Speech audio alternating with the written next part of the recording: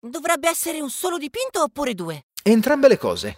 Sono due dipinti della stessa scena. Si tratta del piccolo giardino che l'artista Édouard Vuillard vedeva dalla finestra del suo appartamento a Parigi. Inizialmente esistevano 4 pannelli e questi 2 erano quelli alle estremità.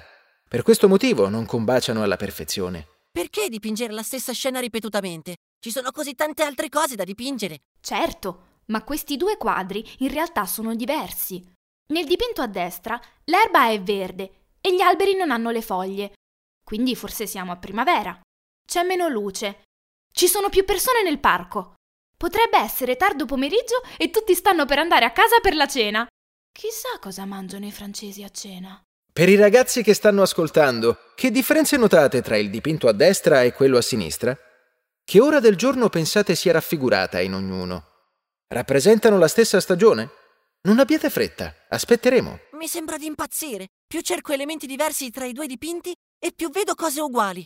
Non stai diventando matto. Hai risposto alla tua stessa domanda. Quale domanda? Perché un artista vorrebbe dipingere la stessa scena ripetutamente?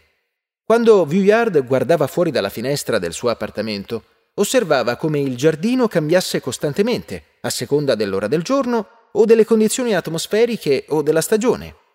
Ma era anche affascinato da ciò che non cambiava. Alcune linee, forme e colori. Guardi fuori dalla finestra della tua stanza ogni giorno? Cosa vedi? In che modo cambia o rimane identico ciò che vedi nel corso dell'anno?